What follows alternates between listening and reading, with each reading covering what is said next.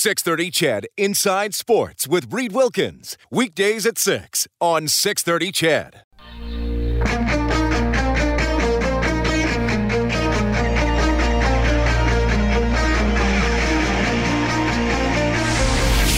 Edmonton's home for breaking news on your favorite teams. This is Inside Sports with Reed Wilkins on 630 CHED.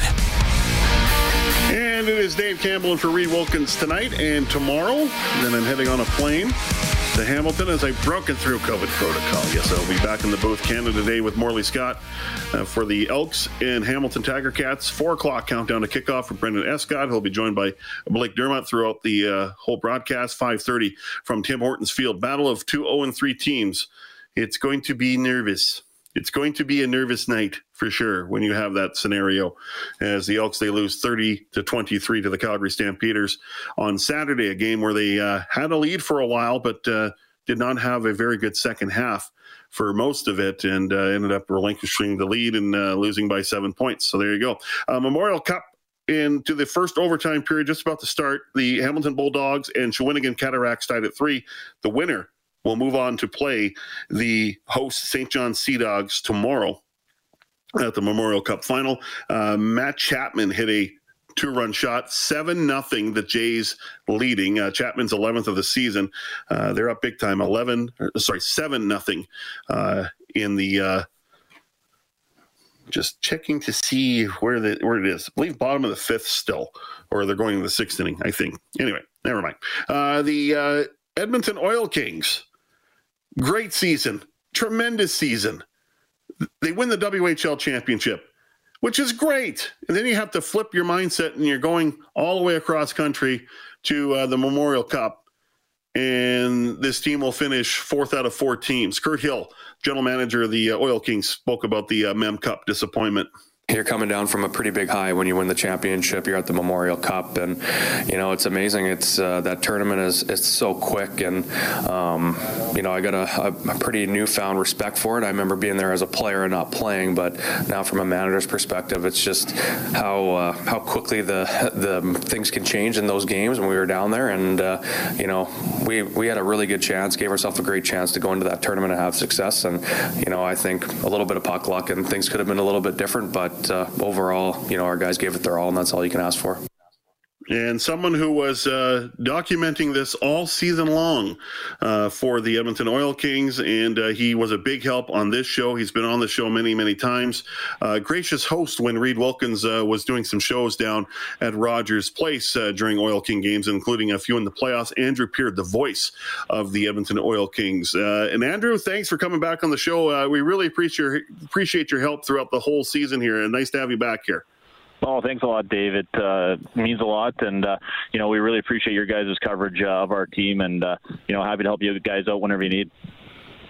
So, this is so strange. I remember covering the Oil Kings teams, about 10 years ago when they won their first WHL title, and then they went to the Memorial Cup. And I remember talking to, they had great players on the team, like Stefan Legault and Curtis Lazar and Laurent Brossoit and Griffin Reinhart and, Mark Pesic was on the team. And then all of a sudden, you have to flip your mindset. You're a WHL champion. You won your league. You hoisted a trophy. You had a celebration, and then and everyone has to do it that goes to the Mem Cup, except for one team who, doesn't win perhaps and gets the other spot because depending where the Mem Cup is in Ontario, Quebec, or in the West. But it's just so odd to me. It's just one of those things in sports where you got to do those mental gymnastics, and you have a great moment, but you got to flip it around, and you're going to go to a national championship now. Well, that's the biggest thing, and we were talking about it actually in the stands watching the tournament opener when St. John was taking on Hamilton. Here you've got a team that's been off for 6 weeks preparing for this tournament, and then you got a team on the other side who 5 days ago just had an emotional drain of winning a Game 7 in their league for their OHL championship, and it's one of those things. And people look at athletes and think they can just flip a switch, but when you get to these sort of moments, it's really hard to do, because you think about the grind that it took to win the WHL championship for the Edmonton Oil Kings. I mean, just the last 2 rounds alone, you're in Winnipeg, then all of a sudden you're in Seattle, and then, you're back at home at Rogers Place. You're all over the place, and, you're grinding it out through injury, through fatigue, and then all of a sudden you land, way out east, and you're dropping the puck on the national tournament, and you're trying to find a way to ratchet up that emotion. It's a hard thing to do. I thought the Oil Kings did a pretty good job of it, but at the same time, I think we saw the tax that the WHL playoffs took on the Edmonton Oil Kings. That being said, I think about their last game at the tournament against Hamilton. It was probably their best game of the entire tournament, and unfortunately, Marco Costantini had other ideas for the Edmonton Oil Kings. He was lights out in that game, and unfortunately, that has us starting our off season a couple days earlier than anticipated. Yeah, no question. And, it wasn't without opportunity. I mean, the Oil Kings had a 3-2 lead against Shawinigan, and then I believe it was Brad Lauer that said after that game, we had a bad 3 minutes, and then all of a sudden we're down by 1 and we lose the game. But there was opportunity in even the first game to start off well. Yeah, and I mean, it just speaks to the fact that you just have no runway at the Memorial Cup. And for a lot of players, for every player on the Oil Kings, with the exception of Caden Gooley, it's their first time at that tournament to really realize how quickly that tournament gets on you. Because, I asked Brad Lauer before the first game, like, hey, does this feel like you're playing game 1 of a playoff series? He said, well, we're trying to make it feel like it's game 4 or game 5 of a playoff series. But, it's a harder thing to do than say. And unfortunately for the Edmonton Oil Kings, that was one thing that happened to them in the third period. But, they were good in the tournament. It's just one of those things that you look at, they beat St. John, who for my money is arguably the best team right now at the tournament. They got the bye into the final. They were a team that should not have been bounced out of the Q playoffs in the first round. They ran into a hot goaltender and had a bit of a stinker in Game 5. And, if that's a 7-game series, they probably go on, win that series, and they play a lot deeper into the playoffs. But all of a sudden, you take one of the country's best teams, you give them basically half an off season to rest up and heal up. You're playing uphill from there on. And then, the Shawinigan Cataracts, you give them a credit. That was their MO in that first game of the Memorial Cup. They're very opportunistic, and when you give a chance to guys like Maverick Bourque and Xavier Bourgault, the Oilers prospect, they're going to make you pay for it. And I thought Shawinigan did a really good job of that. So this is going to feel and sound like a dumb question, but Dylan Guenther not being in the lineup, how big of an impact was that? Well, I was going to say, I noticed Kurt didn't bring that up during his avail today, but that's because he's not going to make any excuses for this team, but I'll make the excuse for them. You take, William Dufour, Mason McTavish, and Maverick Bourque off of Shawinigan, St. John, and Hamilton. Those are 3 different teams, and for the Edmonton Oil Kings, they're the only team faced with that reality. And missing Dylan Guenther is, it's a hole that's just not possible to fill. You can say all the right things and say you're going to do it by committee, but at the end of the day, that's one player who scored 45 goals during the WHL regular season. Despite missing the last, 3 games of the WHL playoffs, he was still their leading goal scorer in the postseason. And one thing that the Oil Kings maybe struggled with a little bit was the power play, and Dylan Guenther's a focal point on the power play. He's the trigger man. And when you don't have him, you're playing at a disadvantage. And, every team has to go through injuries, but I think the Edmonton Oil Kings suffered that the most through the tournament. Voice of the Edmonton Oil Kings, Andrew Peer, joining us here on 630 CHED Inside Sports. We put a capper to the Oil Kings season, and some great stories. Carter Souch and the way he played this season, the longest serving member of the team, and you have Jackson Weave's performance in the second game of the series, winning the game in overtime, scoring a hat trick. But overall, tell me about some other really good storylines with this team that's really going to change next year, because there's going to be a lot of players moving on. Well, one story that comes to mind is Carson Golder. We call him Debo Golder in regards to Debo Samuel, because he's so versatile on the team. And, he starts the game playing left wing, even though he's natural defenseman. And by the end of the game, he's playing on their top defense pairing. It was pretty remarkable to watch what he was able to do throughout the WHL playoffs. Just one of those guys that you ask him to do something, and he's more than willing to do it. So, that was a big part for the Edmonton Oil Kings and the success they had. And then Jackson Weave, I think for me, he was the breakout star of the playoffs for the Edmonton Oil Kings. It wasn't just the Memorial Cup. I thought all throughout the first 4 rounds of the WHL playoffs, he was dialed in. He was a game changer. A guy that is of his size and his skating ability. That's hard to find these days. And for Jackson Weave, he's also shown that he's got the ability to finish in and around the net now. So you put that all together, and all of a sudden Jackson Weave, sort of a 19-year-old on this Oil Kings team that not a lot of people knew a lot about. Now all of a sudden, coming out of the Memorial Cup in St. John, a lot of people are looking at him. And as we finish up here, so how much will this team change? Because like I said, there's going to be a number that won't be here next year.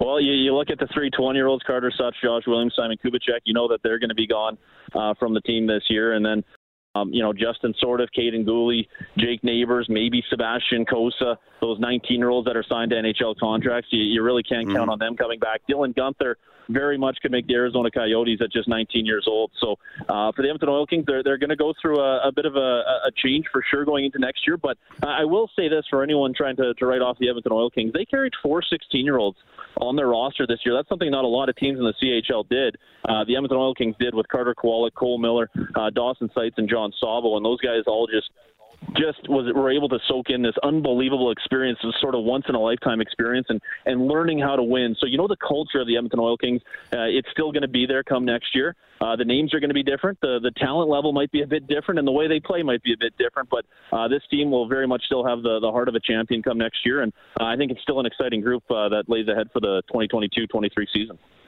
Yeah, great stuff, Andrew. Again, we appreciate your help throughout the season, the times you come on this show, the guests you have provided us. It's a fun team to cover. It's a fun team to have on the show. Reed and I love it, and we look forward to next season and doing it all over again, buddy. Thank you so much. Hey, Dave, I can't wait. Looking forward to it. That is Andrew Peard, the voice of the Edmonton Oil Kings on EdmontonOilKings.com. Yeah, the Memorial Cup semifinal is in overtime. Hamilton Bulldogs 3, Shawinigan Cataracts 3, with the right to face the St. John Sea Dogs, the host team, in the final tomorrow. Hey, Hockey Hall of Fame 2022 induction class announced today. What a class. Henrik and Daniel Sedin, Roberto Luongo in their first year of eligibility. Ottawa Senators star Daniel Alfredsson, Finnish women's hockey legend Riikka Salonen, and builder Herb Carnegie, also part of the 2022 class. Sedin's tremendous players in the National Hockey League. Luongo as well, and just a great class. So that's going to be really, really cool. So the Edmonton Elks, they're 0-3. Not good. Although we are seeing some good things, but we're not seeing wins yet. The Elks this week are coming up with Morley Scott. After the news at 7:30, we'll preview the show coming up. Inside Sports with Reed Wilkins is brought to you by James H. Brown and Associates, Alberta Injury Lawyers, the heavy hitters of injury law. Dave Campbell in for Reed Wilkins tonight and tomorrow. And we're supposed to have Jake Neighbors on the show tonight. He had some issues with his phone, so that's why Andrew appeared on the CertainTeed hotline. CertainTeed, Pro's choice for roofing, siding, drywall, insulation, and ceiling systems. CertainTeed Pro all the way. Still going to endeavor to get Jake Neighbors on the phone later on this week, either with me tomorrow or with Brendan Escott on Wednesday or Thursday. By the way, 6:30 CHED, official sponsor of the Edmonton Riverhawks Canada Day game. Cheer on the Edmonton Riverhawks as they take on the Nanaimo Night Owls at Remax Field. First pitch at 7:05. After the game, the Riverhawks are welcoming fans onto the field after the game to have fun with the Brass-tastics, a Mardi Gras-style brass band before the fireworks at 11 o'clock. Tickets are on sale now at GoHawks.ca, but we have a 4-pack of tickets to give away right now to caller number 4 at 780-496-0063. Well, Morley Scott, the host of the Elks This Week, has had Ryan King as his analyst, Blake Dermott as his color analyst the last 2 games as I have been in COVID protocol. Morley will have me beside him again on Canada Day in the booth at Tim Hortons Field on the 7th floor at the 10-yard line. I digress. Morley, you picked the worst booth possible to come. You picked the worst booth possible to come back to, Dave. Well, it's been a challenging couple of weeks. Why not add a little more challenge? But it's going to be nice to have the familiarity back, my friend. Yeah, it'll be good to have you back for sure. You're the only guy in the broadcast who takes 2 guys to replace you when you can't come in. We had, as you mentioned, Ryan King and then Blake Dermott. So it'll be good to have you back Friday for the battle of the winless in Hamilton. One team's getting their first win of the year, so we'll find out who it is. The Elks and Ticats, of course, both at 0-3 and having disappointing starts to their season. So we'll see how it plays out. And, Chris Jones is frustrated with being 0-3 like the rest of the team is. And look at what happened today. 6 players out, 2 players in. So he's trying to find the right mix on his way to a win here.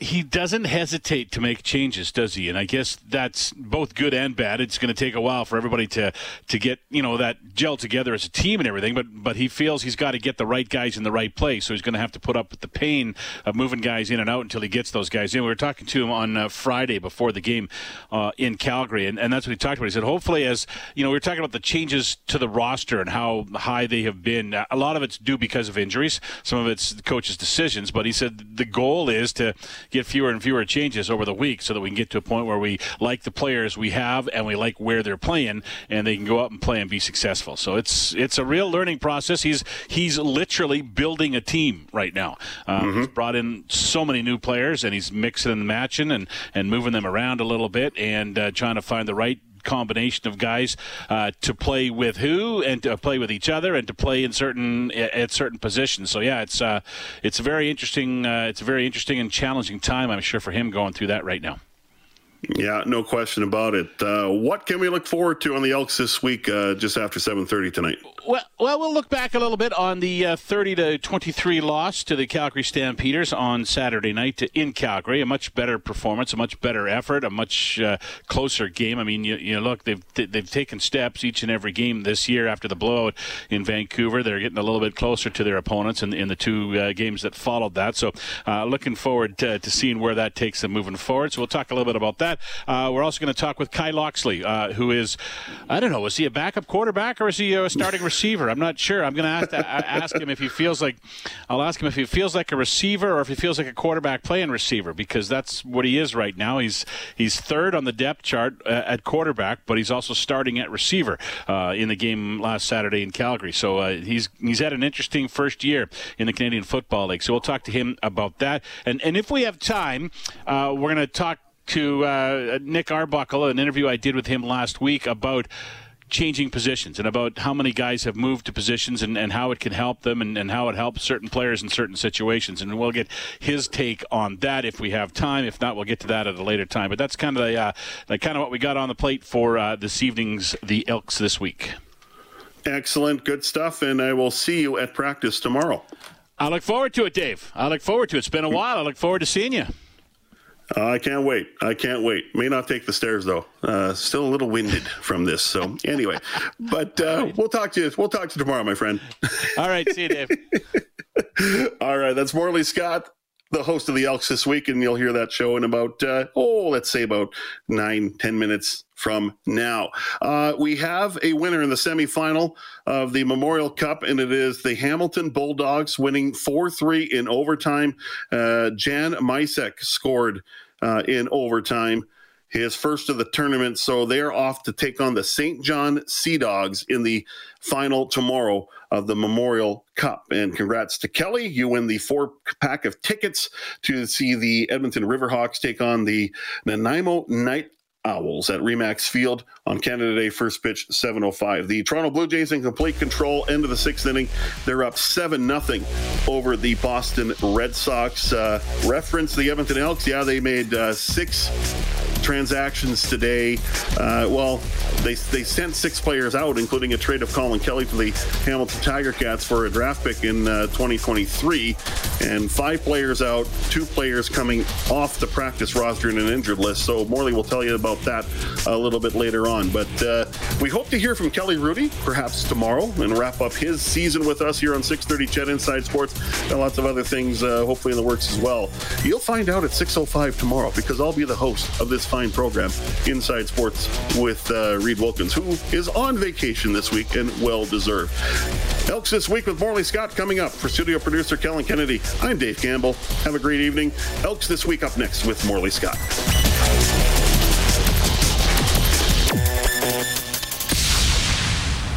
.630 CHED Inside Sports with Reed Wilkins. Weekdays at 6 on 630 CHED.